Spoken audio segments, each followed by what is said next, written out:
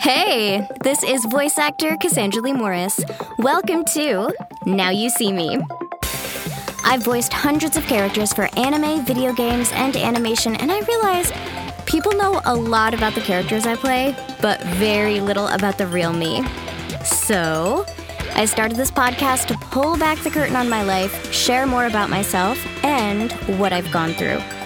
Along the way, I'll be interviewing guests, some well-known and others behind the scenes, to dig into their lives and find out what they've overcome to achieve their artistic goals. I hope this podcast will enlighten and inspire you to live your best creative life. Together, we'll all learn that there's more to someone than the stories they tell. Hey, everyone. This is Cassandra Lee Morris. I'm a voice actor who is most well known for voicing hundreds of characters at this point for video games, anime, and animation. If you want to see the full list of my projects, you can check out my IMDb page. I've also traveled all over the world appearing at anime conventions and Comic-Cons doing meet and greets, so if I've met you on the road at some point, welcome back to my space. People always ask me how I became a voice actor. And the story is much longer and more in-depth than I've ever really addressed. And part of the reason I started this podcast is that I wanted to share a little more about me and my life, because there's a lot that you don't know and that I've never shared publicly, but that I feel like is really important in understanding my journey and knowing how I got to where I am today. I hope that it will help you understand me a little more, maybe inspire you, maybe help you, who knows. But before we begin, just a few things. If you find value in this episode, if you get something out of it, if you enjoyed listening to it, please consider donating to show your support. This podcast is fully self-funded by me, from the recording and editing to the graphic design to the distribution platform, and every little bit helps. There is a link down below in the show notes where you can send a donation in any amount at all. I truly, truly appreciate it and would love to continue to make more episodes with your support. And just a content warning for today. This episode talks about depression and disordered eating. So if you're not in a headspace to hear that today, please just turn this off and listen to something else. Your mental health is really important, and I want everybody to feel safe when they're listening to this. So let's get into it. I was born and raised in Connecticut, about an hour outside of New York City. Now I live in Los Angeles, and I love going back to visit Connecticut, especially in the summer, lobster rolls. The fall, the leaves are so beautiful, and in the winter, it feels like a Hallmark movie, for real. Spring, not really my favorite in New England, kind of cold, wet, and rainy. Anyway, I started performing at a really young age. I did local theater, and I took dance, tap, ballet, jazz. That was kind of my life. My family was really into sailing, so we would sail during the summers on the Long Island Sound. I really miss that. Have not been sailing in way too long. Looking back, it was a very beautiful and safe place to grow up, but as I entered middle and high school, I was pretty bored with my surroundings because, as I mentioned, I was really more into performing arts. I didn't really fit in with the overall culture of my town, which was kind of like an Abercrombie and Fitch ad. Everybody, it felt like, was just very into being preppy and playing sports. I've actually never been on a sports team in my life, so I kind of felt pretty disconnected from most everybody. I did have friends, but just the overall culture I just felt kind of disconnect from. As I mentioned, New York City was about an hour away, and that's where I wanted to be. And luckily, my parents would take me into the city a lot to see Broadway shows, to visit, go to museums, and then eventually to take acting classes. I just loved New York so much. Everything about it, the fast pace, the arts, the culture. I just knew that's where I wanted to be, and that's where I was going to feel like I belonged. When I was about 12, that's when I started my professional acting career, and I know that sounds crazy, but in the entertainment business, people do not bat an eye when I say that. It's actually pretty normalized. But looking back, I realize how young that was, especially when I see somebody who's 12 now. I'm like, oh my gosh. And in retrospect, I actually missed out on a lot of being a kid stuff by starting a career so young. In a lot of ways, it has benefited me because clearly I still am an actor. So it definitely helped to start so young, but, it was a double-edged sword. As I mentioned, I started acting class in New York. I got headshots. I got a manager. I started going on auditions after school. Sometimes I'd get pulled out of school early to make an audition or do an acting job. Then, instead of doing school theater, club, sports parties, hangouts, whatever it is kids normally do, I was pretty much working after school. I felt like I had a full-time career, and I took that pretty seriously. So this continued throughout high school, and it took me a while to start booking work. I would get a lot of callbacks, and I did some really small voiceover roles, some small theater things. I was working for a video production company, kind of learning the ropes of being on set and being a professional actor, but I really didn't book my first big job until I was 16. That's when I did an indie movie called Double Parked, which aired on Showtime, and I think it won some festival awards. And anyway, I was so excited because I got to play a drug-dealing raver, and this was just the total opposite of who I was. So it was just really, really fun to step into her shoes. Her name was Didana. That whole experience was wild. I still have a lot of the wardrobe from it. I kept it all. After that, I started booking more on-camera commercials, like for TJ Maxx and a restaurant called Perkins. I booked more radio spots, some print ads. Things started to pick up for me. The funny thing about being on a set with a lot of adults was they would talk to me like I was an adult, and I saw how hard it was for some of them to make a living. Like, they would literally talk about this with me, which in retrospect is so funny because as an adult now, I would never open up to a teenager in this way, like unload my problems on them. But I don't know, on set, everyone is just kind of assumed to be an adult, I guess. Anyway, I have read Jennette McCurdy's book. I have followed what has happened to a lot of the Disney and Nickelodeon stars, and I will say nothing that drastic happened to me, but there were still some weird moments. For example, one man who was playing my father actually told me all about how he was having an affair with his teenage daughter's friend and how his daughter didn't know. And he just kept telling me it was okay because she's 19. I do not know what was going through this man's mind. Even at the time, I was like, what the hell is he thinking? This is totally inappropriate. I think I was like 17 when he was telling me this. Anyway, my point is, after interacting with all these people, I kind of came to the conclusion that it would be really difficult to quote unquote make it as an actor, as an adult, full-time. So I went to college, NYU, and I decided to study journalism, thinking that was a safer career. I pretty much wanted to write for teen and women's magazines, but we know how that turned out. It did not happen. But I will say I am so thankful for my time at NYU. I wish I could go back. Higher education to me was more about learning how to think, not necessarily what to think or about a certain skill. And I really believe that college is more what you make of it. So my college experience actually shaped me into who I am today.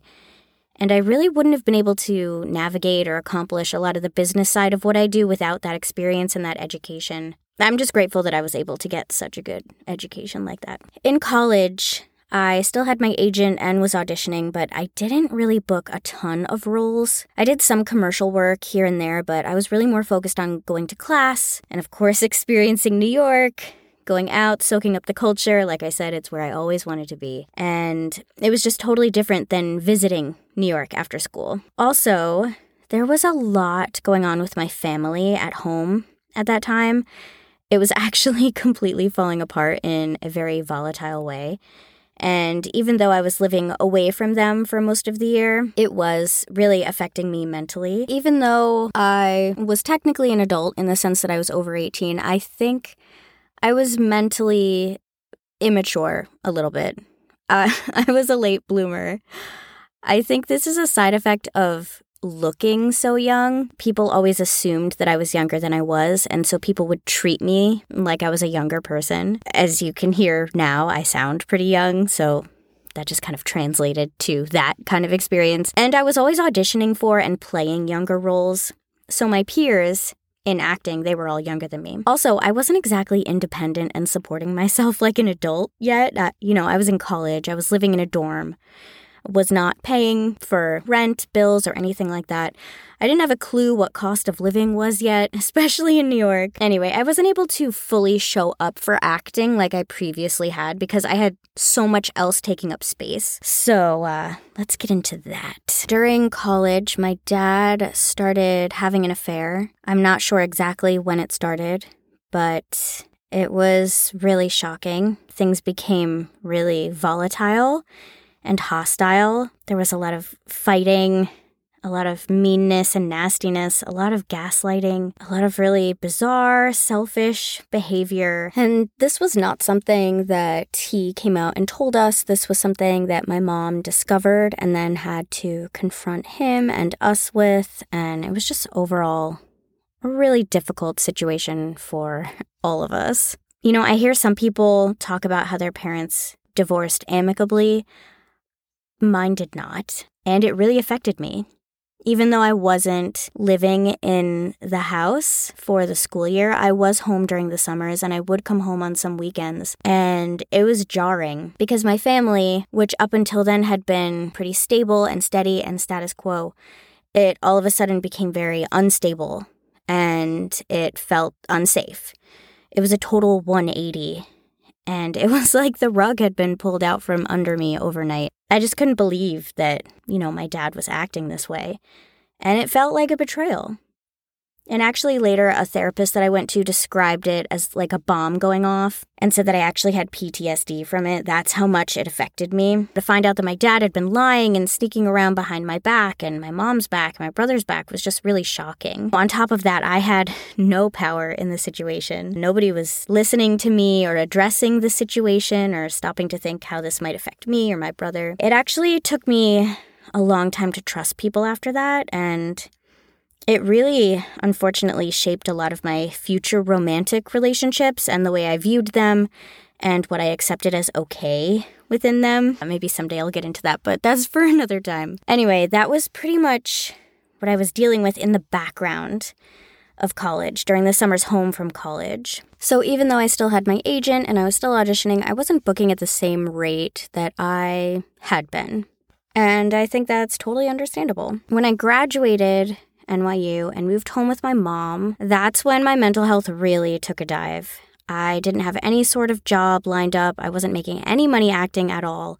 I was auditioning a lot, but that is not paid. New York is notoriously expensive, and there was just no way I could get an apartment, even one with roommates. So this was the beginning of what would become a really, really rough time in my life. Basically, all of my Connecticut friends had moved away, and they had found jobs in cool cities like DC, and my New York friends were pretty much still in New York doing cool things, and I felt like I was just stuck behind. I had no idea what I really wanted to do with my life. I felt like if I got a job, I would have to quit acting, but acting wasn't really going anywhere at the time, so I felt like I had to get a job. I had this all or nothing mentality with what I loved, which was acting, and that was not serving me at all. Anyway, like I mentioned, my family was still a mess because this divorce and the repercussions from it just dragged on for years and years and years. So I just felt totally alone. I didn't really feel like I had any sort of emotional support system. And after graduating, I felt like this should be the start of my life. I should be doing great things. And I just wasn't. I've always had the mentality of being a high achiever, and I was brought up to think that your career and your job was the ultimate measure of success. That's not how I think at all now. I think totally differently. So to not have anything going on and moving back home, it just really made me feel like a failure. And in retrospect, I really wish someone had taught me how to just be kind to myself and go easy on myself, and to be compassionate towards everything I was going through, because it was a lot. But at that point in my life, it would have been like speaking a foreign language to me. I did end up getting a job at a production company in Connecticut, but at that point I was severely depressed. I was being extremely mean to myself. Like, the negative self-talk was out of control. I was putting too much pressure on myself. I would just blame myself for anything and everything. And it got to the point where I couldn't even eat anything. I was so depressed that I just literally couldn't feed myself. I couldn't really take care of myself. So I ended up losing way too much weight, and it was pretty clear to other people that something was wrong and something was going on. But everybody assumed it was the wrong thing. So everyone assumed I was like calorie counting and trying to be skinny and restricting food on purpose, when in actuality I was just very depressed, and I would try to eat and I couldn't, and it was just this weird disconnect in my brain. Anyway, my mom helped me find a therapist and make an appointment with them because it got really, really bad. I remember that day really clearly. And honestly, just the act of being able to make an appointment, it made me feel like it was going to be okay. Even though I wasn't feeling okay in that moment, I felt like there was help and somebody cared about me. For the first time in a long time, I had hope that there would be a day when I would potentially feel okay again. And I felt like there was a light at the end of the tunnel. And it was just nice to feel like there were people who cared if I was going to be okay. My therapist was actually awesome, and I credit him with saving my life 100%. I'm lucky that the first one I met with, I clicked with, and I don't know where I would be without him today. I think I saw him for about a year steadily and then sporadically for the next few years, but the things I learned from him then I still carry with me now. So therapists doing God's work, seriously. I also took Zoloft for a few months during this time, and that also helped in the short term. It kind of helped me get over the sad hump and out of the rut, and it helped me to just take care of myself and be able to focus on healing and just kind of digging through my brain and just sorting stuff out. And then when I felt like I had a better handle on myself and I felt steady enough to continue to take care of myself and focus on healing, then I went off of Zoloft, and I haven't taken any antidepressants since. That's what worked for me and my healing journey. I also started horseback riding again during this time, which I also credit with completely pulling me out of a dark place. Hobbies are so important to have. I hadn't ridden in years, but just having the barn to go to and being able to ride and spend time with the horses and the girls at the barn, it really just gave me something else to focus on and look forward to and be strong for, and just something to take my mind off of everything that had been weighing me down. Also, just being outside and being in nature, going on trail rides, being out in the sun, breathing fresh air, that all really, really helped a lot. So this was about a year of my life, and during this time I barely did any auditioning or acting at all. I basically quit. I think I did one voiceover job, but as for really devoting myself to it, auditioning, taking classes, networking, etc., I just couldn't do it. There was too much else going on, and I really couldn't take on anything else. And I just want to underline and highlight this for you guys. It is okay to take a break, to take care of yourself, and you can take as much time as you need. Because if I had stayed in that headspace, I'm not sure I would be here. I would not be able to act the way I do today if I hadn't dealt with everything that I was going through at the time. I would definitely not have this career if I hadn't sorted out all of that. And please know that it's never too late to get help for yourself. You never have too much going on. You never have too many responsibilities to take a step back and just deal with what you need to. And I will say that now, today, my relationship with my parents is very different, and they've actually apologized to me about how they handled themselves during that time in my life. And I think if they could go back, they would do things differently. So not holding a grudge here. I just want to give you guys some background about stuff that I had to go through and overcome to be a successful actor. Anyway, I'm happy to say that after about a year, I started to feel okay again.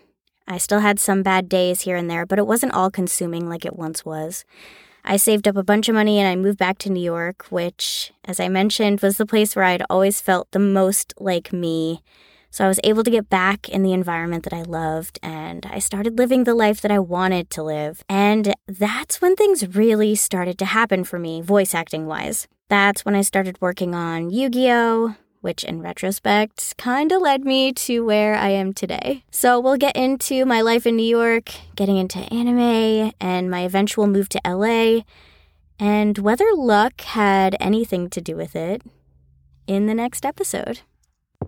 Thank you so much for listening to Now You See Me. If you found value in this episode, please consider donating to the podcast to show your support.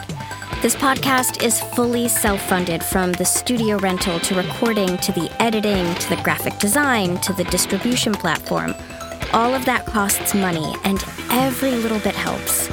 So, there is a link down below in the show notes where you can send a donation in any amount at all. And like I said, anything really helps. Also, please follow, like, subscribe, and leave a 5-star review with your feedback. It really, really helps out me and the pod, especially as we are just getting started. Thank you so much for being here and for your support. Music by Steve Chevy. For collaborations or ad requests, email booking.cassandraleemorris@gmail.com. Thanks for listening.